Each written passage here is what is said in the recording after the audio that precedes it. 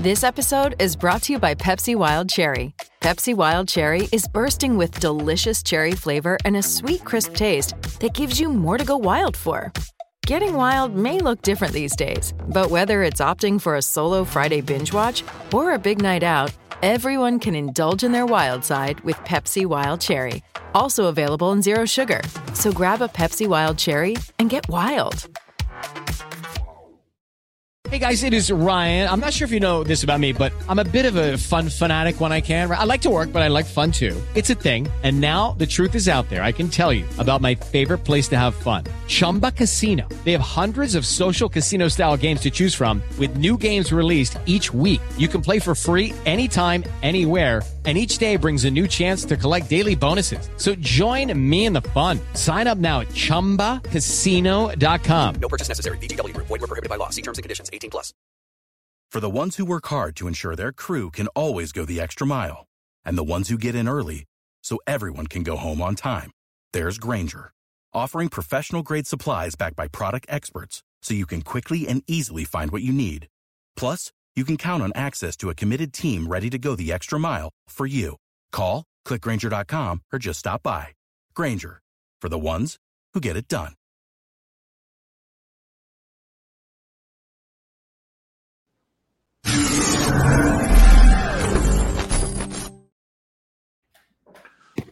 Hello and welcome to Sugar, Silk and Stretch, a unique boxing podcast brought to you exclusively by Ace Podcast Nation.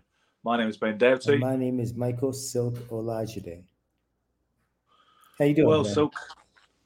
Yeah, I'm good. All the better for seeing you. Was the stock token line for sad men in standing on their own in a British pub to the attractive young barmaid. That was the token line. So. Hey, listen. I know you're a music guy, so I want to see. I come out, themed. I have a certain theme today, so I'm going to test you with this theme before we go. If you know this song, because you're a music guy. I know you're. Really good. So all right. So hold on 1 second. And the hint is in what I'm wearing. Let's see. Don't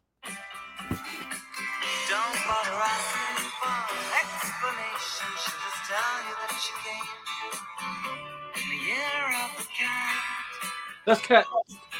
It's Cat Stevens, right? It's not Cat Stevens, no. But I understand this. I know the song "The Year of the Cat." It's a 70s band, right? Al Stewart, yeah. Okay, yeah. Not bad. I mean, so what? Middling. Yeah. I just thought I would throw something out there too. You know what I mean? Kind of like we got like a cat themed flavor today. I just like drilling you on stuff like that because usually I get interesting answers when we're not on air. And how is it a cat themed show? Explain that to me. Well, no, you don't see it. What is it? iPads, bro. Oh, cool! I got it. Yeah, it's like a puma or something, right? I mean, it's kind of obvious, isn't it? No? I can see it now. Yeah, but what? So what is that? Your new? What did you think? What did you think it was? Please tell me. I just saw a silver eye patch that looked like it had an elaborate design initially, but now you've drawn my attention to it. I can see what it is. Oh, okay, all right. Well, we know you didn't excel as an art major, I guess. So. Yeah, that's true. Didn't really excel as in anything major, if truth be told. But listen, Silk. Okay, we've taken this opportunity to make this our preview of the Joshua Ngannou fight, which takes place next Friday in Riyadh, Saudi Arabia. And see, I already know what you're feeling on this one, and you're reasonably confident. But I know a lot of boxing stalwarts who are kind of worried for Anthony Joshua. I know Frank Lotierzo, for instance, said the last kind of guy he needs is a guy, a granite chin, a monstrous puncher who's that strong, regardless of his particular combat discipline, and the guy who's got nothing to lose. But then on Friday night, you said no, he does have something to lose. Before we even get to there, don't forget what the statement that you said, because we will revisit it. But what is strength in boxing, and how is that even an attribute? That's what I'd like. Well, see, you won't have this, and that's why you don't think weight's important, and why in no way in the world, I don't think Michael Spinks didn't help him to gain 25 pounds of muscle before he fought Larry Holmes. But that's not the question. I'm saying strength and how does it an attribute in the boxing ring? Well, it's different to power, of course. So I think boxing is still physical as much as it's skills based. It is physical, and I think somebody making his physical presence known in the ring and pushing you around, and like you said, when you become physical and when you hold each other in the early days, right? You look at early 20th century boxing, all they seemed to do was clinch, half the time. Maybe the cinematography wasn't as sophisticated, but you feel a guy's strength in there, right? I mean, if somebody said to you, who's the strongest guy you ever fought, what would you come back to them with? I don't know if I could really qualify that. Because you've never been in the ring with a guy you thought, God damn, this guy's strong. You didn't feel that way. I've been in with heavier guys and tried to move them. You know what I mean? You're on the inside with them and you're trying to turn them. How did you feel about Aaron Barkley, for instance? Well, I mean, look, I've worked Aaron Barkley we fought at a distance, so his strength didn't. You know what I mean? He was It looked like he was muscling you around. So you know the term out-muscled. It's a famous phrase in boxing. But he didn't out-muscle me. It was the fight that I chose to fight. He didn't. I didn't say he out-muscled you. What I'm saying is, do you accept that concept or not? Because that's a well-known phrase in boxing, right? Out-muscled. It's gone out of fashion a bit in this era, but you'll be familiar with it, of course. Yeah. Oh, I'm absolutely familiar with it. I don't think. No, I mean, if you're fighting a mauler, somebody like Iran is not a mauler. He's not as skilled as you were, but he still beat you. It is. But if you don't realize what your advantages are, or if you don't take advantage of your advantages, then somebody like Aaron Barkley can definitely get over. Now he has the ability, like he's strong in terms of like being able to absorb. He's very like he's thick bones. He's got like strong. I don't know what you want to call it. The way he's built, he can absorb your punches. Like, I don't know, maybe there's some sort of muscle that covers nerves and you have to hit him a certain way to really, you know what I mean, to get to him. But yeah. I don't believe, like, I mean, I sparred with Murky Sosa, for instance, and he's a big guy and he's physically strong on the inside. He'll pick you up, but these are things that aren't allowed during the fight. So it is a matter of skill, and it isn't necessarily a matter of strength. What you can bench press, what you could lift, what you can. No, don't get me wrong. I think that kind of strength is irrelevant. Which, when you get them big rugby player or doorman types who come to the gym and they fancy a guy at boxing, they're always meat for the roast, right? So because they just can't handle quick, live, athletic boxers. Exactly. And they think they probably can. Some of them when they enter into that environment. But I hope you understand. I don't disagree with you. The spirit of many of the things you say. I think I agree with you that size is overrated in boxing, and the good big and always beats a good little one is a lazy axiom. I agree, and I agree that that reach can possibly be overrated some of the time as well. And I'm open for all the other things which are outside the box, like saying maybe the jab is slightly overstated in some cases by some coaches. But I do think size and strength is some kind of factor. Certainly size and power is another equation, right? Power is a different thing. Yes, but what was I going to say? There was something that you just said that brought to mind something in particular. Fury supposedly said, you can say what you want about Ngannou being a novice and how he embarrassed me because he'd never had a professional boxing match before. He said, but that guy is so unbelievably strong, you wouldn't believe it. Supposedly those words came from Fury's mouth. Okay, but what does he mean by strong? Like he's able to absorb his punches? Keep coming forward, apparently impervious to maybe shots that you're throwing. Is that what strength is? Because there's a I understand. Yes, there's obviously a mental strength that's extremely pertinent to a boxer. You know what I mean? Like the emotional, the psychological strength is very important. The physical strength is, I think, a lot more, I don't know, rudimentary, not really as relevant in boxing. Like, well, what are we talking about when we say mental strength or physical strength? Do you know what? I don't know how relevant this is. And you when did you first start boxing? How old were you when you had your first fight? I was my first fight. I think I was 16, something like that. Okay, so I was only 11, right? Mm-hmm. And I continued boxing all the way through into adulthood as an amateur. Now, sometimes as a kid, I felt some lads were too strong for me at a certain time, occasionally. I never remember thinking anyone was too strong for me when I was an adult, boxing in my weight division. So I don't know if that is I don't know what that says or whether it's even relevant. I think what you mean is like they're too good or too different. Or they were no way too good. They were not too good. Absolutely not. I just felt a couple of lads just were too strong. You said they were too strong. That's because they were aggressive and you couldn't keep them off you, but you didn't have the knowledge to keep them off you. Maybe that's what it was. You know what I mean? It's all about that knowledge. Like I've sparred with Vito Antuofermo, was what a lot of people would say is a very strong guy. Mustafa Hamsho, I moved with him as well. People would say he's a very strong guy, but when they say that, do they mean resilient? Because they are that. They're extremely resilient in that way. And a guy like Steve Collins is strong. He'll push you back. He's not a huge puncher. Tommy Hearns is a harder puncher than Steve Collins, but Steve Collins was phenomenally strong and acknowledged as such by his opponents. Some of it is durability. Some of it is physical strength when fighters collide and when fighters meet and when fighters have to jostle each other, which does happen. I don't care how much you box a distance. That does constantly go on where you're in the ring with somebody, unless you're putting so much distance between him and you, like Hector Camacho versus Jose Luis Ramirez or something. You know what I mean? Then that becomes something that you feel in a fight. To the boxer when he's fighting somebody who's like a mauler, and if they let him in and let them fight his kind of fight, it does feel like this person's like sapping your strength because you're not doing something that's usual to you. George Foreman. I mean, when you're George Foreman, he's so.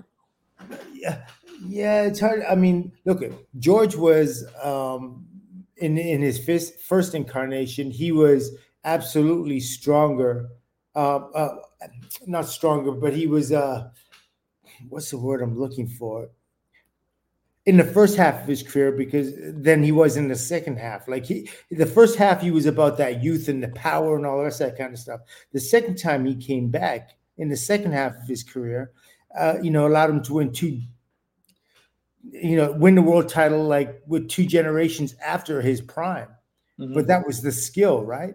That wasn't the strength. When he came back, his skill allowed him to win the world title. He had gamesmanship at that point. He knew what worked for him. I think some of it is self-knowledge, Michael, and you trade off what you hinted at this recently with Duran. There's a trade-off somewhere between your supposed physical prime as measurable by certain performances and statistics or whatever, and your actual prime in terms of knowing yourself so well. Self-knowledge and that old man self-knowledge in the ring is a very important factor because you suddenly understand, perhaps you understand your limitations better as well as your strengths and your skills. Foreman had a much better knowledge of himself and what he did well in his second career, I think. Well, but his level of skill was way like night and day. If you look at him, like when he beat Jerry Cooney or he beat any of these guys, like look what he did with like the way he feinted with the right or the left, and then he came with the left uppercut to knock. I mean, he did that with many guys, and it was like incredible what he did. And he wasn't picking shots like that against Joe Frazier in 1973 at all. He was going what Ali said. He was doing what Ali said of like, watch out, here come the left, here come the right. It was another. I think, and I don't think this stuff gets discussed enough. That's what I'm saying. He was consumed with power, and he wasn't doing the technical stuff. And he tried to overpower Ali the same way. You didn't see complex combinations from him. You didn't see him hooking off the jab. You didn't see him catching and firing. But in the second half of his career, you absolutely saw that. And in reverse for Ali. Now Ali came out when in the first half of his career, he was like heavily, like his skill was on another, planet altogether. But the second half of his career, everyone thought he was this whimsical kind of like light. As soon as a bag of hot air, as soon as someone puts the pressure on him, he's going to fold. In the second half of Ali's career, he showed, I guess you want to say strength or resiliency, or he showed a different. Yeah, he was mercurial in the 60s. He was mercurial in the 60s. In the 70s, he showed you how strong, wise, and tough he was and how adaptable he was. And still some flashes of the old genius and brilliance, which, from the trademark brand, But he gutted out a lot more than, you know what I mean? And he did. So let's get back to the Joshua Ngannou scenario, which is less than a week away. So in your opinion, why did Ngannou give Fury so much trouble? Because I've always believed you get a novice from another, a boxing novice from another combat sport, however highly regarded he is in that particular combat discipline. I've always thought a boxer would absolutely own him. We saw it with Mayweather and McGregor. I can't really remember too many other instances, but there's been other cases in history. And then suddenly, what unfolds is quite an interesting tussle, which Fury just about escapes from with a deserved but very razor thin verdict. Is the way I saw it. So, why do you think that went down the way it did? I think we give far too much credit to the skill of Fury than he really has and owns. I mean, I think that so was. Why has Fury achieved what he's achieved? Well, I think he's achieved what he's achieved through. Listen, Fury does a lot of things that are good. You know what I mean? I think his bluster. I think that helps. It throws a lot of fighters off. I'm not saying. What I am saying is he isn't the most skilled guy, but the guys that he's fighting in the division aren't the most skilled guys either. No, because we don't live in the greatest era, no matter what anybody tries to say. And because the competition is the air is thin, the competition is thin. The guy who's at the top, he's not going to be up to par with the pastime greats as well, or even part-time exceptionals. You know, don't you? I mean, you know full well Montel Griffin is convinced that nobody beats Fury just because he's 270 odd pounds, and he will not deviate from that. He will not. No, he won't listen. No. Yeah, but you know what they say: a hard head leads to a soft ass, and that's always, I mean, I think that. Listen, there are attributes that Fury has, which are admirable, and his heart for one, and his ability to absorb, and his willingness to fight, and all the rest of that kind of stuff. But if we're talking about skills, I think he's pretty predictable in a lot of ways. Like he'll come out and he'll feint a lot, and he'll get like fighters who have already had. Fighters who are experienced, guys who've had enough fights, and this is interesting with the Ngannou thing here. Guys who've had fights, and it looks like, and so when Fury starts feinting them, they're expecting something to come, so they freeze and they get too tense and they don't know what to do. They're not experienced enough to block, counter, whatever it is. Yeah. And Ngannou, he comes out and he does the same thing with Ngannou. He's like this all, you know what I mean? Ngannou's not panicking because he doesn't know that's what you're supposed to do. And so all of a sudden that anticipation that the real boxers have because Fury is feinting them. So they're like, oh, I'm expecting something to come and nothing's coming behind it. And then it comes, okay. But the guys who, when Ngannou's doing that, Fury's doing that to Ngannou's like, I don't even know what that is. I'm just going to punch. It doesn't even matter. Yeah. It's irrelevant to the fight. So how does that go down? How does that translate? Because you seem to think Anthony Joshua is going to do a much better job. I believe that's what you think. Yeah, he really should. He really should, because I think that he's a different type of fighter. He's than Fury is. He's not about the smoke and mirrors, and he's just about he does a basic foundational job of boxing. Like he'll come in with the strong jab, he'll follow it up with the right at the right time. You said he's very programmed, almost robotic. I think exactly. Yes, yeah, exactly. And I don't think this kind of fighter is not something Ngannou is going to be able to do something with, because Ngannou also doesn't have like the greatest punching range. Like he doesn't hook off the jab. Everything's predictable. There's the left, and there's his timing is good. Sure, okay, it must be good, right? And he punches like he's very basic in his in the spectrum of complex combination punching, or even the 2-punch combination. Saj Ali says, Michael, could it also be the case that Ngannou, being used to expecting kicks and throws, he didn't panic because he knew they were only punches, worst case scenario? And that's what a lot of MMA guys have suggested, that it's because you're not worried about punches per se, or it's not your only concern. But the thing is, and that's the thing with boxing, and even in MMA, the most knockouts come from the hands. Like they don't come from the feet, and they don't come from choking guys out, stuff like that. So I think it is. as it is a salient point, at the same time, it's kind of like, no. Yeah. Okay. So the other factors that have been cited is that Fury took him lightly, didn't train, however much he said he trained, and had a hard 15-week camp or whatever he said. With the fact that he had a small community of fat living in it actually had its own its own nationhood. Hasn't he always? Huh? When hasn't he? But he looked especially out of shape against Ngannou. When you look at those, people call them love handles, right? They weren't really love handles so much as they were separate kind of like provinces that had their own sovereignty. Pretty much. Yeah. So people say he didn't train. Though. Say again. Sorry. What did you say first? I said, even still, as far as I'm concerned, even if he should have been able to batter him around for like 4 rounds. Like the skill, the disparity is that wide that it shouldn't have been an issue. And I think maybe what Tyson Fury did is maybe he psyched himself out. Maybe going into the fight, and this is what happens often with boxing that people don't see. The fans don't see it, the refs don't see it, your cornermen don't see it, but there's a psychological advantage when all of a sudden you see your opponent and there's this realization that this is something more than I thought it was going to be. And psychologically, there's this he kind of.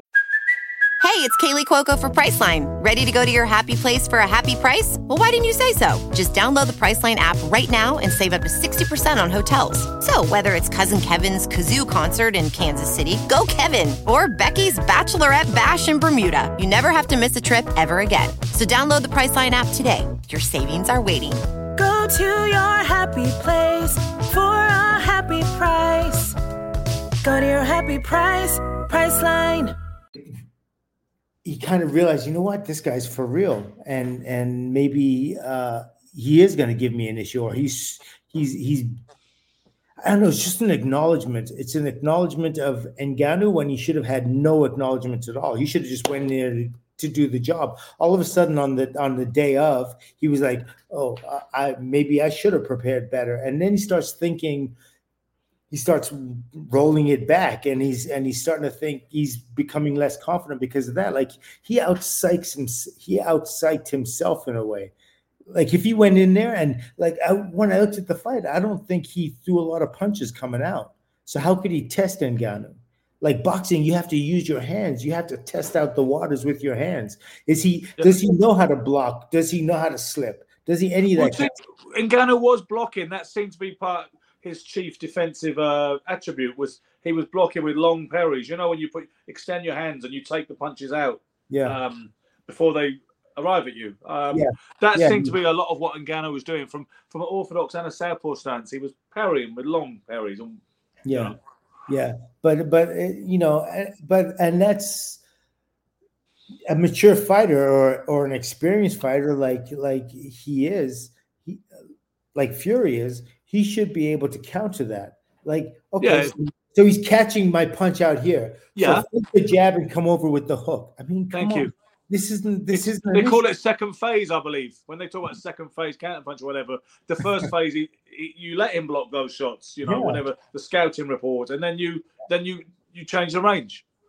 That's what feints are all about, and there's all sorts of what I mean. There are all sorts of different ways to get through that kind of defense. And I know. I think that's just another thing that showed his, I don't know if I want to say lack of ability or lack of knowledge, or maybe his cornermen didn't tell him that. Somebody dropped the ball. Somebody wasn't taking, not taking him seriously is an important part of it as well. But I think he should have been able to suck that up like a champion, and you want to be considered one of the greats. Come on, no. Yeah, I actually think it's very legacy damning as things stand, but he still has some cards to play, of course, including the Usyk fight on May the 18th, assuming it doesn't fall out again. But I don't think he can come back from it. For me, he can't come back with it from that performance. he can't get out of jail with you. You're just like, well, that you've shown me who you are. By the way, Silk, please forgive me for being the only one on this team with production values, but sometimes you're light and you're lit up great, as you should be. It's a man as photogenic as yourself, and then you go dark. And I'm wondering why that is. Can we just get the? Thank you. There's the light, Silk. There's the light. There's the dark, Silk. There's the light, Silk. Can I have that all the time, please? And the ladies and gentlemen at home. No, dark. It might be There, just my energy. There. That is the one we want. That is your face in all its glory. It's gone dark again. Just I'm not doing anything. I'm just sitting here. I don't understand why it's going light dark. It's like night and day, really accelerated. Constantly flickering back and forth. You know what? I've registered my concerns. Let's move on in case people get bored hearing me scold you about the presentation side of this wonderful show. So listen, but if Anthony Joshua, I captioned this show is AJ on the verge of career suicide. Now it's a little dramatic and a little clickbait, but I think it's pretty damning if he does lose, right?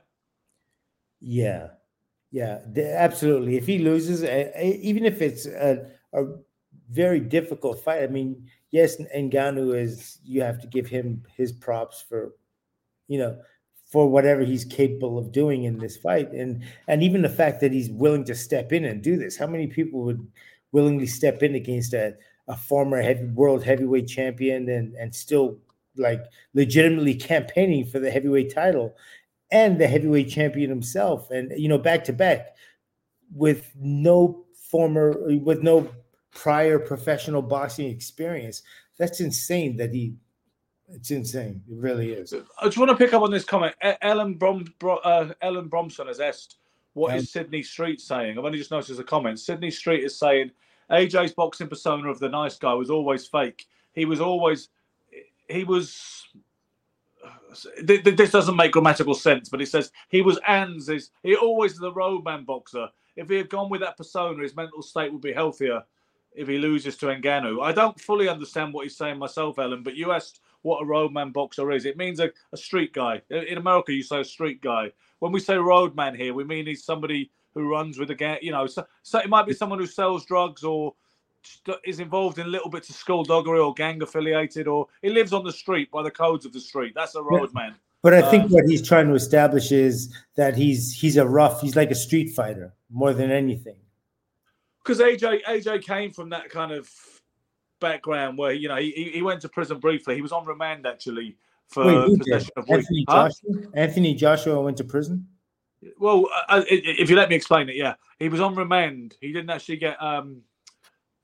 get sentenced, but he was on remand for a little while in one of those well-known nicks in London, Greater London area for selling weed, marijuana, whatever. Mm-hmm. So he said that when he broke down, when he had that funny episode against Usyk where he threw the belts out of the ring or one of the belts out of the ring, and he said, I only ever started boxing because I was on remand and I thought if I get sentenced, I want to know how to fight. And he said that was a turning point in his life.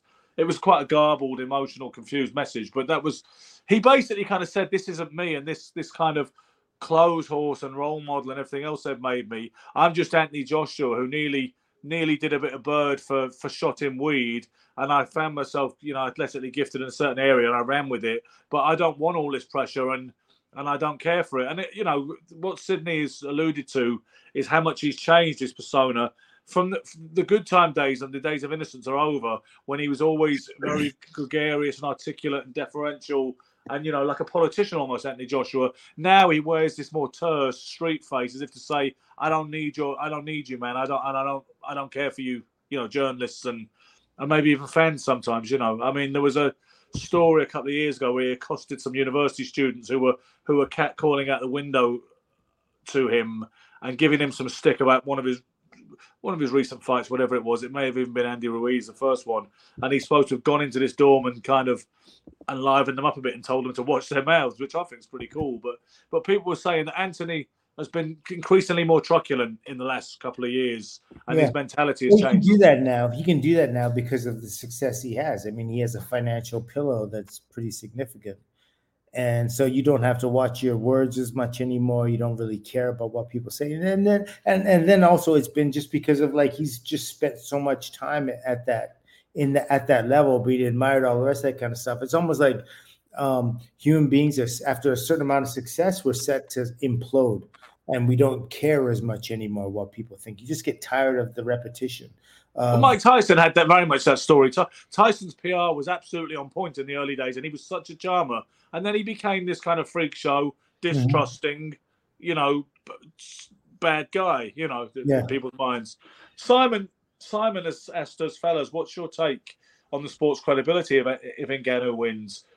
Will it be bad or will it not make that much difference? How will you feel, Silk? Well, I've always felt the heavyweight division was extremely weak. I think it's the weakest it's probably ever been in its history, with the exception of, you know what I mean? But I don't know. I don't think there's really like somebody with the vanguard. Like there isn't that one fighter that is a pure boxer that's overseeing the whole thing. It's like we just don't have, maybe it's because you don't have that American Olympic heavyweight that I know a lot of people are going to be like, oh my God. But I mean, that was really the vanguard that was the guy who protected the gate. You know what I mean? And also, whether it was an Olympic champion or not, you had that wonderful tradition for several Olympiads running from Patterson to Cassius Clay to Joe Frazier and George Foreman, yes, and so on. But that just seemed to be the most iconic progression that we've had in the sport. Yeah. But even before those days and after those days, Michael, you can't get away from the fact that the heavyweight champion of the world, it was the real Mr. America spot back in the day. And he had that kind of importance and stature and majesty of a statesman, whereas these days they just don't have that. Part of it is because of the title proliferation and the lack of faith you can have in the sanctioning bodies and who actually calls somebody and hails somebody a champion. And some of it is because of the way they demystify themselves on social media so much. Yeah, I always think, Ben, it's about ability, what it comes down to. And you know what? None of these guys they're just not impressive. It's not like you look at some of the guys that were heavyweights. Look at Ali, you look at Foreman. I mean, these guys, you look at Holyfield, you look at Tyson, they're physically Larry Holmes, Ken Norton, whatever, you know what I mean? If you don't say Ken Norton, but you look at them and you're physically impressed. You're like, these guys really went through something to get to what they got. You know what I mean? So visually, this means something to a person who's the non-boxer. When they look at something and they see it physically so impressive, that really makes everything stand out. They goes, okay, I get it. Look at him. He's scary to me. But when you see, you know what I mean? You look at Tyson Fury and you see like all this around the middle and Anthony Ruiz. You look at him, yeah, and you're just not physically impressed. So you're kind of like, I don't get it. How do you get to be the world champion without showing the dedication of a champion? Because that's what your body is telling. That's what but your image is talking to people, and it's saying, you know what, I'm doing this half-assed. If you sacrifice, it's like doing a podcast where you keep going dark all the time. Like you say, it's just not. You got to communicate with the people. Stay light. Do you know what? I always remember thinking when Fury. You remember when he gate crashed that? Well, he didn't gate crash it. It was his press conference. But you remember when he arrived late in that yellow kind of funny mobile dressed as Batman for the Klitschko fight. Remember that? No. You never saw it. He turned up as Batman, in full Batman regalia. But he was in a yellow. It was like a Batmobile, but it was yellow. But it was some really strange like a Pink Panther car, but it was yellow. Okay, and it came out with this. The top goes like, and out comes Batman. Shouting the odds, saying and he's got the Joker with him too. He had a Joker with him too, and he started wrestling around with him, and he was shouting. He said, because he said to Klitschko, "That's what you are, a Joker, fucking Joker." And I remember thinking two things: one, it was hilarious and kind of cool, and secondly, I could not imagine Sonny Liston or Joe Louis or Rocky Marciano doing that. And you start to ask yourself, what has become of these people that used to be icons and the true icons of the century of moving pictures, and now they're just different, aren't they? Yeah, they really are. But I want to jump back for a second because you said something about, when did Anthony Joshua start boxing? He was about 18 and 19, so 18, I think. Okay, so when he was on remand in Reading jail, I think somebody told him it was Reading. Okay. Reading well, that jail, explains a lot. That explains a lot, and because he doesn't have the pedigree, the deep amateur pedigree, the experience. That's why he's incomplete. And he needs somebody that that can fill in those holes. That makes him that allows him to become. You know what I mean? Yeah, that's why there's so many guys that the heavyweight division is ruled by a heavyweight that isn't. He's always kind of like he can go at any time. You never know. It's not this solid reign that a guy with incredible ability. Yes, he has advantages. He's naturally athletic. He's powerful. But you're talking about Joshua, but he's not got any reign of any kind because he was deposed as a champion years ago. I mean, we have. If you want to talk about reigns and people who represent that and carry that baton, it's Usyk and Fury, and we have not resolved that argument yet. We need to be clear on that. And Usyk, who I like, and I think I like him so much because of his strong amateur pedigree, and he has ability. I can look at him and I see what he does, and he is the consummate boxer. Like I could look at him and say, yeah, if this guy is reigning the heavyweight division and thumping everybody in it, it makes sense to me. Absolutely. Yeah, well, and I think what I've heard from a lot of Brits who would like Usyk to win because they say that they admire him as a boxer, they admire his skills, and they admire his conduct. They admire the way he carries himself. You know, some people, Fury's obviously going to be that Marmite kind of figure, that polarizing figure. Some people love Fury because of all the bombast and the Gypsy King kind of shtick. And some of them cannot stand him and think the sooner that guy gets chinned or retires forever, the better. Because they feel he's done damage to boxing. You know, they think his legacy's been a negative one in terms of... A little self-serving, you know what I mean? He does things to enrich himself, which, I mean, you can't blame boxers because for decades and centuries, they're always getting the short end of the stick. So today it is about self-enrichment, boxing is. But at the same time, you have to give people what they want to see. You can't just say like, some people like, I'm not gonna fight because I'm not getting paid the amount of money that I need to be paid. Well, see, I make you right because what I think actually, fighters have got too much. The top fighters have got too much autonomy these days. They've got too much control over their careers. Yes. I think there needs to be a healthy degree of enlightened dictatorship. Yep. Not dictatorship. You know what I'm saying? There needs to be. Don't use that word in America. Huh? Don't use that word in America. No, it was never popular since the days of Castro, was it? It's you know what I mean though. There needs to be more kind of enlightened, integrity-based intervention with the sanctioning bodies, because other sports they have decrees. You can't just do what the fuck you want and take on the competition that suits you. It's different though, isn't it? Because people say they talk about the Premiership football in Britain, and they say Arsenal can't just avoid Man United or Chelsea, but the trouble is, Man United or Chelsea or any of them, they're not going to get hit. They're not going to get punched. They're not going to get punched into a coma potentially and never wake up, are they? You know what I mean? So that would be the argument from boxers and from boxing people and boxing fans, I suppose, is that the men risk their life in the ring, and women today. There's enough of them. So consequently, it's a different thing, and you couldn't fault anybody for micromanaging their career and making sure they had the upside. You know what I mean? That would be their argument, but I don't think we agree with it. Yeah, in a way, I do believe in it, but then there are some things that just have to remain in order for the sport to be legitimate, in order for it to be accepted, in order for a person to qualify themselves and call himself a champion. You know what I mean? There's just certain levels of expectancy. And once you start getting away from that and being self-serving, like absolutely self-serving, and not considering the sport itself. Like when people say, it's great that you're able to eat. I love that. You're able to eat, you're able to buy your richness and all the rest of that kind of stuff. But you also want to preserve something for the people, for the fighters coming up behind you. And that's what annoys me. So when you get people, when people criticize whether it's a Canelo or a Tyson Fury, like when people say, Fury, he was criticized for taking the Ngannou fight over a supposedly more meaningful fight. And people said, they cited Ali. Look what, because some people said it's the same as Ali fighting the Japanese wrestler Inoki. And then rightfully, people said no, because Ali defended his undisputed world heavyweight championship 4 times that year. And that was a little sideshow. That is forgivable. That wasn't the only answer he had that 4 times defending the world title, 15 rounds. The world title as well, not a fragment of it, Michael. Yes. Not a fragment of it, my friend. 15 rounds. So listen, when people said, so you know what they come back with then?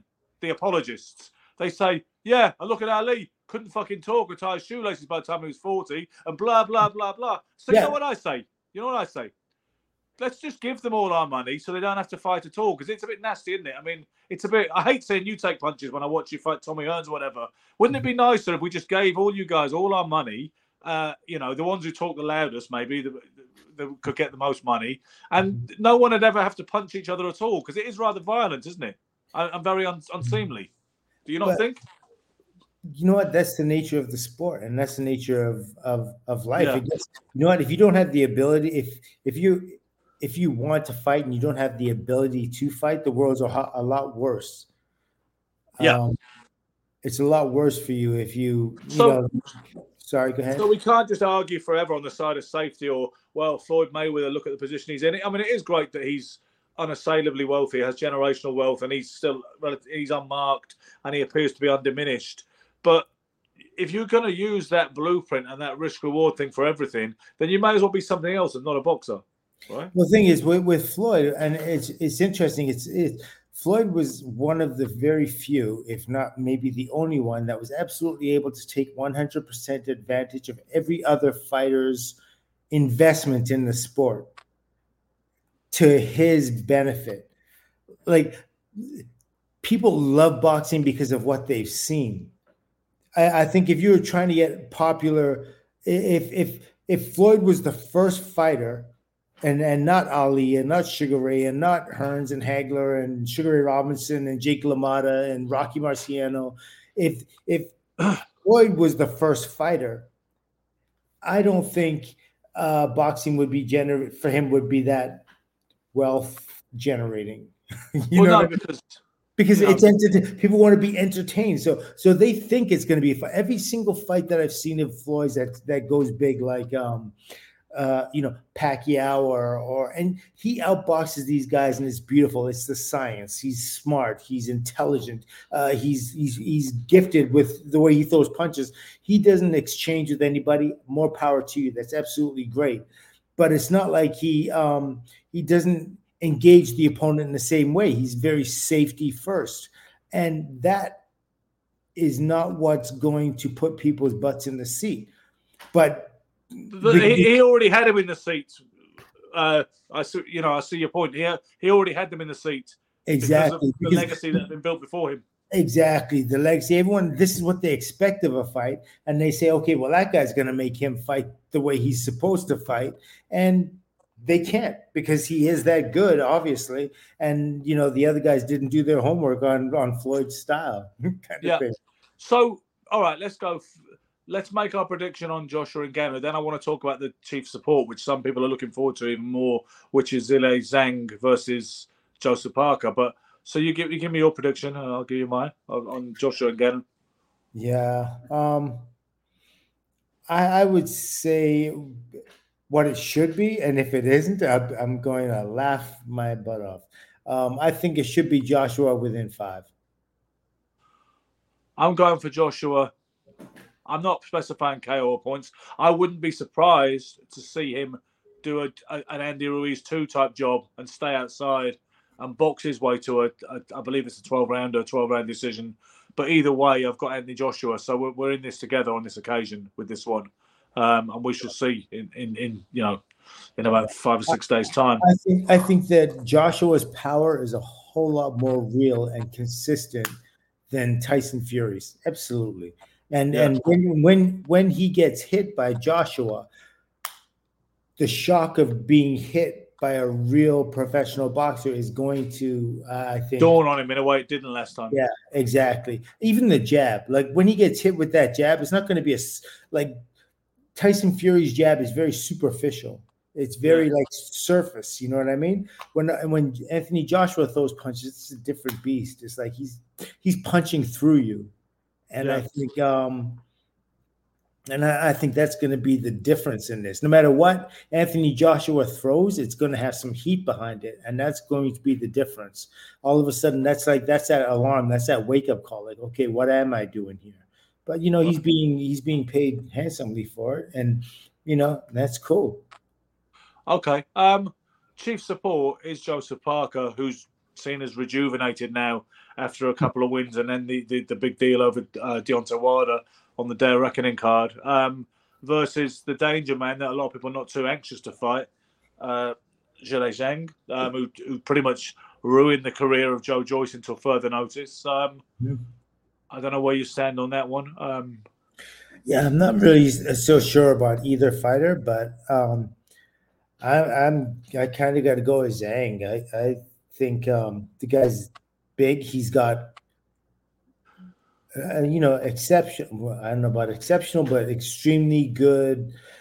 He chooses punches really He's well. very good offensively. Yeah, Yeah. he's good shot selection. Yeah, I'm with you, Silk. We're not disagreeing on this particular episode because I think people are reading too much in, or they're taking too much from the Parker Wilder thing. Wilder was absolutely woefully abysmal that night, and do you know what I mean? And what fair play to Joseph Parker. It's still a dangerous scenario when you're in with Deontay Parker Wilder. would have always done that. Parker would have always done that. To Wilder. Yeah. So some people are getting really high on that, and sometimes it's literally the last thing in their memory. After he stopped Joyce the first time and the second time, people were saying Zhang might be the best heavyweight in the world, and Fury was ducking him, and he was awesome. And who's going to fight this guy now? Whereas then they watched Parker do that against a very Deontay Wilder could literally have been sedated during the whole fight, and so I'm not. I still remember Parker 2 years ago getting dominated and stopped by Joe Joyce. I know triangle theories don't work. I know styles make fights and all the rest of it. But I agree with you. I'm going with the impressive guy who twice destroyed Joe Joyce over the other guy who is not getting better, whatever anybody might want you to believe. Parker has had a certain zenith and probably had a peak, and he's still useful now. He'd have always beaten Wilder, the Wilder that turned up like that. So I'm going with the more obviously impressive, dangerous fighter of the two. Like you. Yes. Okay. So I'm still going to be in the lead by the time this thing goes down. No, you need to pick against me for me to catch up. Although it was interesting, wasn't it? With Julian McGowan gave us our percentages. Your screen froze. It would have been funny because we said your percentage as the leader was 75% so far in predictions. Yes. I was 62.5, and then Gary, typically enough, came up with 69. And I just said, "Oh, Gary's 69," and you froze. We could have got a laugh out of that. We're getting this week instead. Yeah, we certainly could have. Do you know what I mean? I want to be 69 now. I knew you'd say that. I knew your ego. I knew your sexual ego would almost take a dip just for those figures, just for those magical digits. I'll tell you something. Truth be told, I much prefer a good 34.5 on my side. Okay, you're doing math, and that's a little bit out of my league. Yeah, you're bright enough to figure that one out, though. I'll let that one hang in the air. I get where you're going. So there's one other, all right. So there's one other story that broke today. Okay, do you remember Dylan White failing a drug test in August when he was a week before his scheduled rematch with Anthony Joshua that never was? Yeah. Okay, and then he went very quiet, didn't he? You probably almost forgot he existed in the interim. Yeah. He kept his mouth shut. He let the lawyers do their thing, and he let process take its process.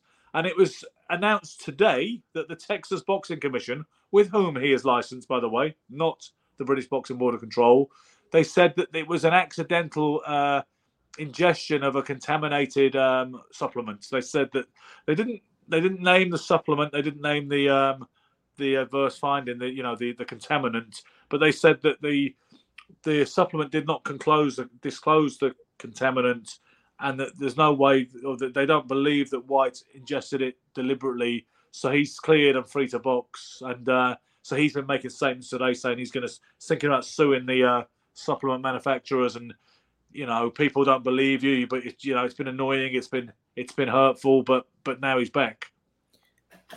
I don't even know where to start on that. So this is a U.S. company that did these supplements? The Texas Boxing Commission is his licensing agency. They're the ones who license him. He doesn't have a license with the British Board of Control. Oh, Dillian White does not. He boxes on a Texas license, like Fury boxes on a Nevada license. Tyson.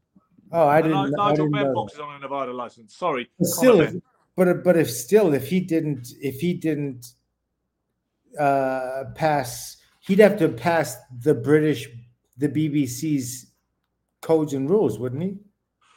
Apparently not, because it was VADA that did the test. I mean, if he's fighting in England, he would have to, but the testing agency was VADA, which is not the one that the British Books and Border Control strictly recognises. I mean, they listen to VADA, but they don't. They're not their official partner in drug testing. That is UCAD, okay? This is what is such a mess, Silk. It's so complicated. But so he's licensed by the Texas Commission, so they're the ones who looked into it, into his licensing status, and they have decreed that he's clear. But you know, when Conor Benn was cleared by the WBC and by the UK anti-doping panel and was licensed in America, the board have still stood firm and refused to license him in this country as yet because they're not happy that he has explained those findings to their satisfaction. Quite where that leaves Dylan White, I don't know in terms of continuing his career, certainly in the UK. I do know that he's 35 years old and probably needs to get a move on. Yeah, he's probably pretty. So he's upset. He doesn't feel vindicated. I guess he does feel somewhat. Well, he does. But he said it's a shame because nobody gives you the benefit of the doubt. Everybody's so quick to say, yeah. But you know what? I just don't. I don't get it. I don't understand how he could show up as a positive and then I don't know when did it happen? A year ago, and now all of a sudden August. Okay, so August, and then they're saying now that it was a false negative or whatever it was. But check this out. He was banned in 2012 for 2 years, and he served that ban because he tested positive for a banned stimulant in 2012 when he was a young rookie pro. He didn't have the cachet he had now. He didn't have the backup. He didn't have the resources he has today. So he just got a ban like they all do when they're not that important because he wasn't a big deal then. So he served a 2-year ban. He came back in 2014 and started making more of a name for himself. And then in 2019, he tested positive for Dianabol, a well-known bodybuilding ped. It's quite retro, I believe, 70s kind of. It was popular. But and then eventually he was cleared by, I think it was UCAD. Yeah, it was UCAD that cleared him. Very low levels. But he was cleared because, why was he cleared? Because he just served enough time or he didn't do it? Like I said, no, listen, he got banned. This is the third time he's failed a drug test. This is the third time. Crazy. No, so check it out. Let's go with the chronology, the timeline of Dylan White's drug testing. So in 2012, he got banned. He was found guilty and banned, okay? Yeah. Then in 2019, he was flagged for Dianabol after the Oscar Rivas fight.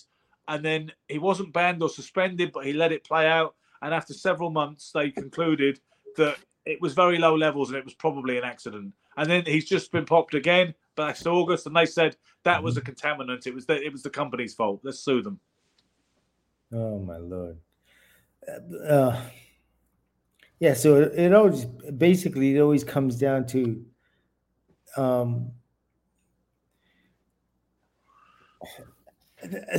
very unlucky, isn't he? Yeah, he's extremely. I can't even get over it. I can't get by it. Like when that happens to you 3 times in a row, I mean, I don't know. It just doesn't. Well, it's only happened 3 times in 12 years, but even so, it shouldn't happen at all, right? I mean, no, it shouldn't. But you know what was comical? You know, he was replaced by Robert Helenius. Remember when he was supposed to fight Joshua, and then Helenius stepped in, had the fight, got sparked in a round. And then revealed an adverse finding too. So he tested positive after the fight as well. So they got rid of one guy that tested positive, brought in another guy, just the same thing. Wow. I mean, you couldn't make it up, could you? No, you couldn't. I think it's extremely important that they keep boxing as clean as possible, especially this is what you need because the sport itself, it's about hurting people. It's not about throwing a ball faster or shooting a ball deeper or running it. Yeah. You know what I mean? It's not about out racing somebody. It's about beating a man. And we need to be careful here though, because PEDs make you stronger or more powerful perhaps. Yeah. And they do various things which you actually don't recognize when they're naturally present. Mm-hmm. Do you see where I'm going with this?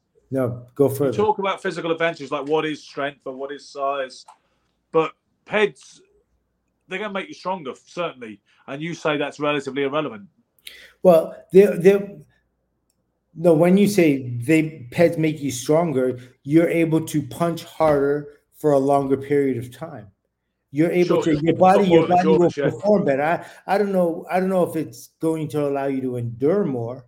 I don't know about that, because endurance, I mean, you get hit, and how do you protect the nerves? I don't know if I think they make you they enable you to train harder. That's one big thing, I think, to train yeah, harder. but training harder doesn't necessarily equate to being able to absorb more punishment. True, absolutely not. It'll allow you to endure more cardiovascular wise or muscle endurance wise, but impact, I don't think that PEDs have that kind of, you know what I mean? That they have that kind of impact on the human body. Like, I don't think it can stop you from getting a concussion. I No, I don't think don't think it could. No, yeah, and it's not going to get you out of the way of the punch either. exactly, and it's not going to But stop your eye from swelling closed or not being but cut, broken nose, none of that. you know what's interesting though? Because Amir Khan looked a bit suspect around the whiskers or around the temple or wherever. When I mean, obviously he got sparked by Brady's Prescott, but he also looked dodgy against Willie Limond, who wasn't acknowledged as a huge puncher, and so on. You know, he had problems with various guys where he looked like he was a bit fragile. Then when he was working with Alex Ariza, who's obviously got a big kind of PEDS cloud over him, or rumours in the business certainly, and he looked absolutely phenomenal physically against Marcus Maidana when he was taking shots. His legs just looked so strong. He had a great chin that night.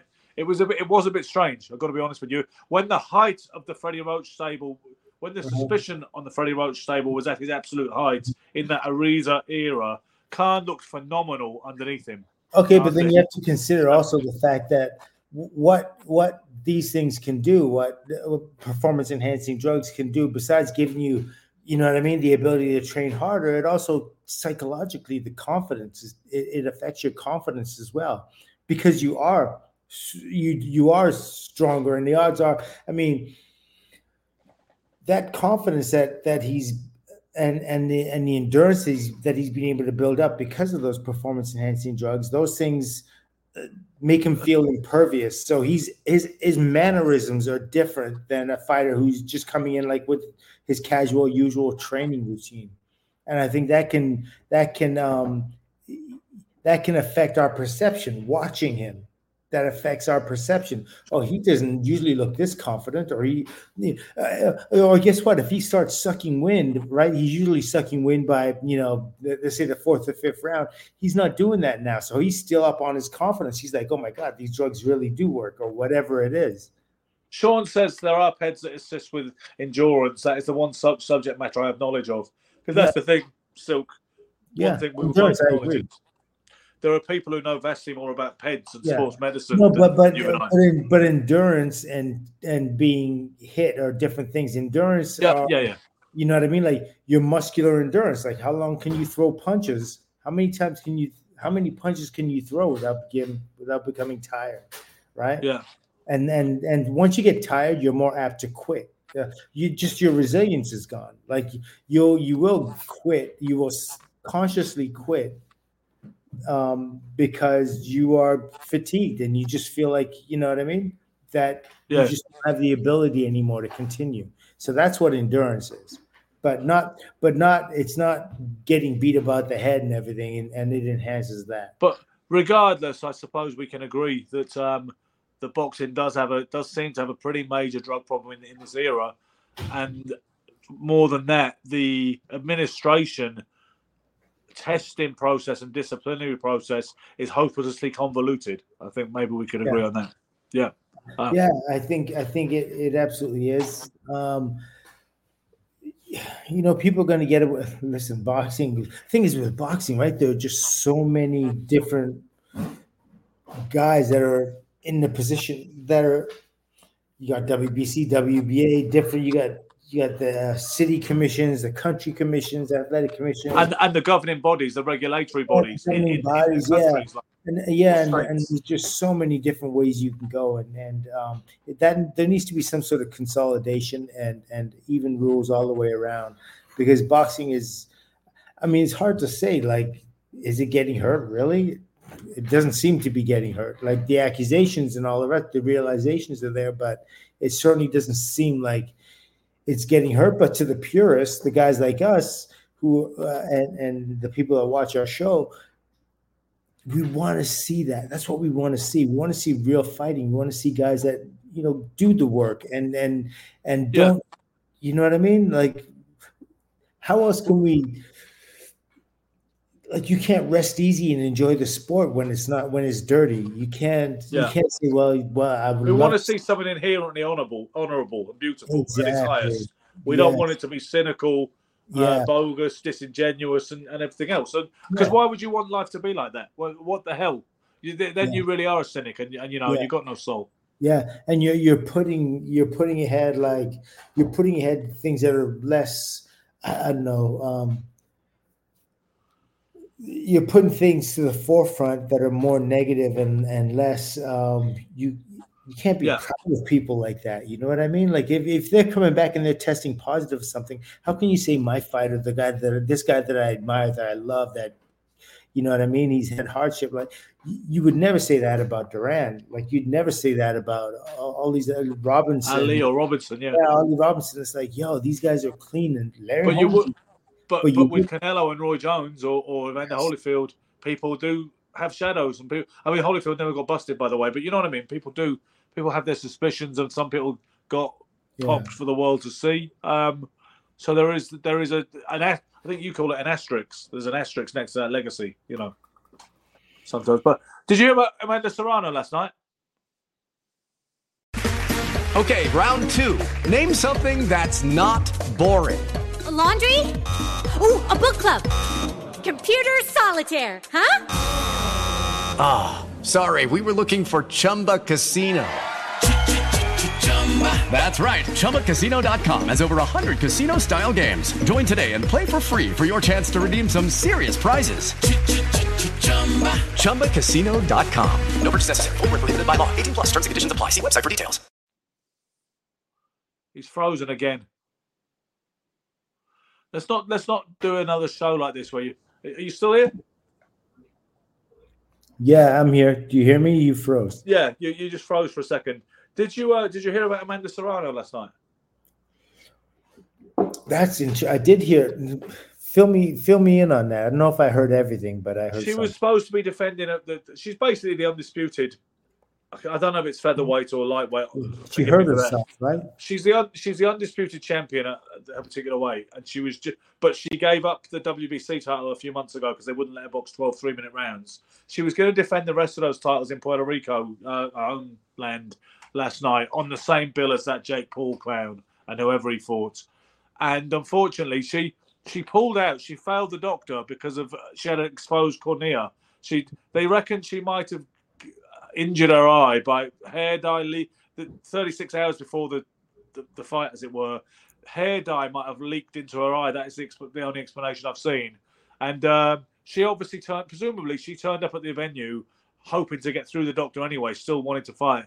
She failed the doctor, and when the other girl came into the ring as if she was ready to fight, and Serrano came in wearing a hooded robe and shades, saying, "I'm so sorry, everybody, but it's not happening tonight."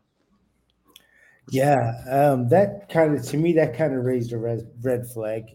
I mean, I thought that maybe they, and I don't know, maybe that's just me, but maybe they did that and waited till the last second because they didn't want to kill the gate. But well, there you go, because she is very popular, I imagine, in Puerto Rico. Yeah, exactly. And so if they announced it beforehand, no one's coming out in Puerto Rico to see Jake Paul at that rate. You know what I mean? I would fucking hope not, Michael. And do you know what? I'm really wary of mentioning his name too many times or giving him any shout out at all on our watch. But what I will say is that there seems to be very little interest in JP's fight last night, even the build-up all week. I was vaguely aware of it, but nobody seemed to be talking about it, which I thought was great. Yeah, after a while, people start to see through the smoke, and I think that's, I think that's admirable of us boxing people. We're just not going to give it that time anymore. Don't give it exactly. Yeah, and that's the thing. Gary wanted to talk about that stuff a few months ago, and if Gary had been on tonight, I was waiting for him to say, "Hey, what about Jake Paul?" And then I'd be like, "Fuck that, we're not talking about that." Then you'd be just trying to be diplomatic in the middle somewhere. I'd be like, "No, Don't want to hear about it. But the thing is, so with Serrano, I mean, I don't want to play like conspiratorialist or whatever they call it, but it does seem like, you know what I mean? You don't want to kill a live gate. The money's going to rule. And so wait till the last second, because I mean, that doctor's checkup, that happened like days before, doesn't it? Well, they said 36 hours before they were aware of an issue. Yeah. Do you know what I mean? The only other scenario I can think of where a fight was cancelled that late, do you remember Mike Rossman and Victor Galindez, the rematch for which Rossman was waiting in the ring, and in the dressing room, Galindez just said he wasn't coming. He didn't like the officials they had in Vegas, and he said he wasn't fighting, and he just didn't come. One guy's waiting for him in the ring, and he didn't come. You know what's really interesting about the Galindez? That was Galindez Rossman. Yeah. What's really interesting to me about the Galindez Rossman is that I am going to try to get Marvin Johnson on this show. Well, go ahead. You've told me that. Let's put up. That would be absolutely cool. But I don't know his state, and I'm sorry that I'm jumping bases here, but hey, listen, who did not love Marvin Johnson? Like, you just couldn't not like this guy. When you say you don't know his state, he can't be much worse than you, and you get by every week. I'm joking, of course. Yeah, you don't have to qualify with that. I know you're joking, obviously. Yeah. But you wouldn't say if you had a guy who was blatantly damaged, you wouldn't say it, would you? You really wouldn't. Yeah, no, you definitely would not. But this man had his character. He led with his character every single fight. He was just he was insane. I would love to get someone like Marvin Johnson, and I think that is the core of what we do. I want us to get to the press conferences more and to the big fights and to get us more content, because content earns you money, and we all need a buck like everybody else, as Sugar Ray Robinson said. But for me, the core of what we do, and I don't truly care how many people are interested. When we get like a Mike Ayala or a Danny Romero or a Marvin Johnson, that is the core of what we do. I think that nobody else is doing. When we get guys like that from what we remember as a golden era, and that's my favorite thing that we do. When we get someone, we're like, wow, because we're the fans, at that moment, and it may not do a lot of business a Marvin Johnson episode, but I don't care, because I really want the guy like Marvin Johnson on the show, Yeah. Like talking to John Conte was really cool. That you brought him through, because he was somebody that lived in my imagination. His fights with Saad Muhammad and Amuda and all sorts of different fighters. Just the history of him. But Marvin Johnson is something really exceptional. Do you know he boxed Alan Minter in London in the amateurs? Yeah, I know he was a middleweight, right? I didn't know he fought Alan Minter, but how did that go?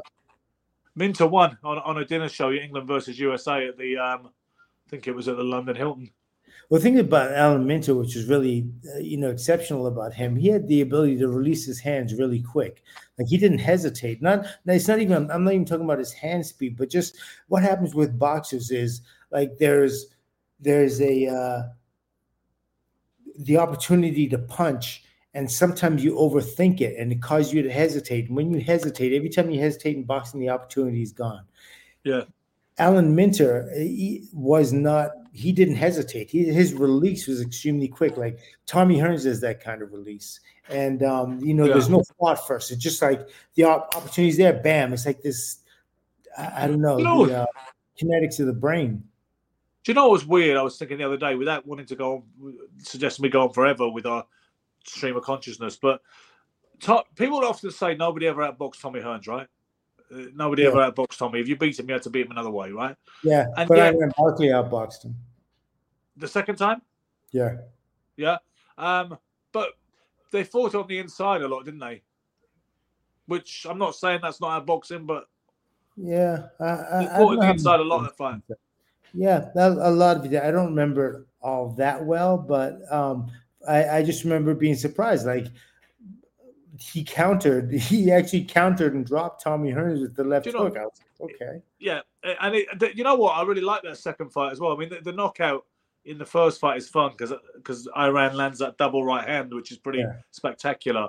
But I really like the second fight. It's one of those underrated fights to watch and appreciate and learn from because of the things you said. You know, and to be fair, Iran does have one hell of a resume, really, considering he's not really spoken about that often. When his career really doesn't. I mean, if it's got you on it for a start, that can't be bad. But you know, when you look at well, he's got some spectacular wins, but he has some losses that it's the low points. Hesitate. You know what I mean? We talk about consistency, but in any case, people said that almost nobody ever outboxed Tommy Hearns. Then let's say, and yet I remember Tim Witherspoon also shaking his head woefully, saying he had no defense because Tim is very big on defense, and Tim was a smart guy like that.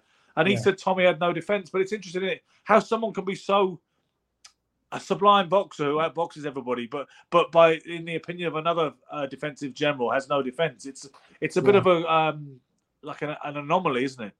Well, and that's because like there are different types of defenses, and Tommy, I remember Howard Cosell saying, what was this saying? Yeah, Howard Cosell had a saying for Tommy Hearns, like his defense is his offense. Yeah, you know what I mean, and he causes you to hesitate, and again, like I said, whenever you hesitate, that if you can cause a man to hesitate, that's one of the best defenses you could have. Yeah. And the thing is, the people that beat their Hearns were the people that did not hesitate no matter what. So they were the more, thicker skulled, stronger, resilient, I would say, individuals that like Hagler and Barkley, guys that can, are built. That can Ray Leonard went into the first fight with a certain plan, which he realized wasn't going to work after about 5 rounds. Ray thought, this is all very lovely, but I'm not going to get anywhere near him doing this, and the best I can do is get shut out and survive. Yeah, and then obviously he was like, I'm gonna have to hit this guy in the chin. And, and that's the thing with Tommy. He makes you fight the guy's exceptional. He really is crazy, and his he hits so hard and he hits so fast, and his release is so quick. He causes you not to get as active as you usually would, or what you're capable of. He makes you hesitate. Like you have to respect his power, but the guys who beat him were the guys who did not respect his power. But I will also say the guys that lost to him were the guys that didn't believe his power as well. So, I want you to just read that comment from Sean B. I think this is Sean Graham here on Facebook, but I want you to read that comment because it's a nice comment. Thank you, Sean. This level of knowledge, listening to this should mean you guys get an A level in boxing. If you listen to it, to 6 weeks of it, I'm sorry, my eyes are really bad. Well, he's just saying, need a wee so badly, we don't want to miss any. He's basically saying anybody who watches us for 6 weeks should get an A level in boxing if they're really paying attention. Someone else said something as well. Maybe it was someone else said something nice that I would like to draw attention to again. Well, thanks, Sean. This podcast is genuinely super interesting and needs to be listened to so much more widely. So we're starting to get there, Silk. It's a shame. You know what? It is more technical and more learned when Gary's here. It's more charismatic, and we've got 3 of us all vying to make ourselves heard. And I think we've got the most charisma and My favourite version is when we're all on song is the 3 of us, but it probably is a bit more professorial when it's just me and you, because we get into this more. I think we get more into the technical side of things, so we've got more time to speak. I don't know. I think obviously having more time to speak as well, and Gary has elaborate sentences that unending, like no punctuation, so you don't get him. No, Gary's absolutely great. So I think we are at our best when there's the 3 of us going at it. But we have to fight for our time, but it's a good time. You know what I mean? And I really enjoy doing this and discussing boxing. I think it's something that all of us, like all 3 of us, love. We really love the sport, and we really, love people that the people that tune in on our show tend to love the sport too, and that's. We haven't had too much idiot infiltration yet. The more popular we get, you will have to deal with that. But the core of people who are tuning into this twice a week are pretty clever themselves. They're pretty clued up on the whole thing, which is great. But nobody really goes too far off. I don't know if we're going to do a Silk. I don't know if we're going to do a show next Friday because the Joshua and Gannon will be happening as we. So I'm not sure how we'll play that because we'll be watching it, won't we? We'll be tuning into it. So yeah. Unfortunately, we really can't. Can we do like a live, like when the fight is on itself? Are we allowed? We can do a watch along. We've never done that. We can do that, Silk. We can do it. People do it and they have success with them. It's a thing where if you've got a YouTube channel and you have a fan base, you do a watch along where basically we're not allowed to broadcast the fight in any sense, but we can all be watching it. No one will watch it, and we can. Do you want to try our first watch along on Friday? Yeah, I guess we could do that. That'd be kind of fun. I mean, so everybody knows what we're talking about. We're all watching it but no one can see it in the actual screen. They're just us talking. You know what I mean? Yeah, and we can comment along as we're seeing it in real time. Sounds cool. Somebody said I got your channel from when you appeared on the Undefeated Boxing Podcast. This is a great weekly show. Thanks. Thanks, Jab Grab. I appeared on the Undefeated Boxing Podcast with Travis J, who's a friend of mine, a good guy. That was. It's interesting to know the different avenues people come from because But so we're going to try and watch it. That's a frustrating style to fight. Jab, grab. It's funny how people get these creative YouTube handles. I mean, was he a fan of Vladimir Klitschko, or maybe? Or... Oh man, that's funny. That's good. I'm going to look into the timing for the ring walks next week, right, Silk? And then we'll look into the possibility of doing a watch along because that will be a lot of fun. I'll make sure you're hooked up so you've got a stream or whatever, or however you'll be watching it. We'll make sure that's facilitated. Make sure you give me the Michael Jackson effect like I had today.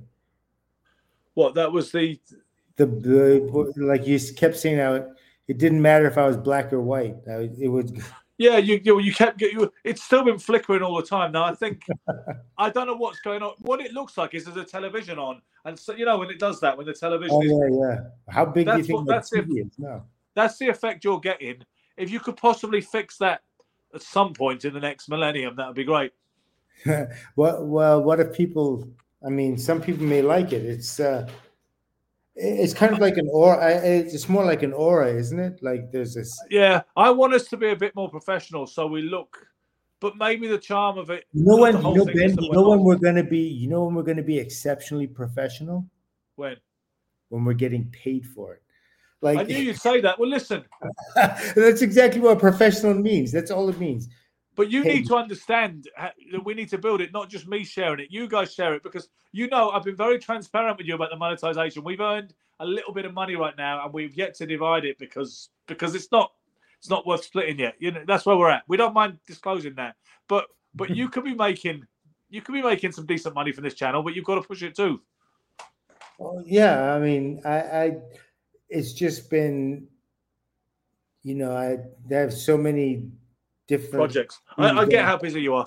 Listen, the main thing I'm glad about, regardless of that, we will get there. We're already doing well. Really grateful to you guys tuning into us. And we've done this for over a year now, Silk. Already, I'm looking at back episodes we did with Verge Hill was over a year ago. So I think we've stuck to this pretty consistently. And I'm glad we have because you need to give something about, a good 6 months or a year before you get any momentum. And sometimes projects fizzle out. They seem like a good idea at the time and they fall by the wayside. This hasn't. This has grown. We've gained a stretch to the Sugar and Silk, and we've got a cool fan base. So we will get there. And then, so you're saying when you're earning good money, you're going to fix that flickering light thing, yeah? Deal? Well, then I guess I can get into a studio because like this is just a basic light on me, and I don't understand why it would be going black and white. I don't know what you're seeing that makes it so hard. It's just you just fading in and out. If this was a professional studio, someone would say, someone light up a larger day and leave him like that. That's the one. That is the look. That's what we need. But in a minute, you're going to be dark again. I know. Okay, but I'm looking at you right now, and I see your right cheek is lit, and I see your left side is unlit. That's true. My lighting is not perfect, but what it is consistent, Silk. It doesn't change. Oh, I'm not saying it's the best lighting in the world. You don't mind to be consistently bad or consistently good, but not flicking back and forth. This is definitely the only podcast where you're going to get this kind of discussion. Guys, I feel that we've descended into the level of frippery at this point. So we're going to look into this watch along. Quite excited about the idea of making that happen next week. So we're going to keep you posted. Keep spreading the word. Be lucky. Keep punching. Thank you all for tuning in tonight. Ciao. Sports Social Podcast Network. With Lucky Land Slots, you can get lucky just about anywhere. Dearly beloved, we are gathered here today to... Has anyone seen the bride and groom? Sorry, we're here. We were getting lucky in the limo and we lost track of time. No, Lucky Land Casino, with cash prizes that add up quicker than a guest registry. In that case, I pronounce you lucky. Play for free at LuckyLandSlots.com. Daily bonuses are waiting. No purchase necessary. Void where prohibited by law. 18+. Terms and conditions apply. See website for details.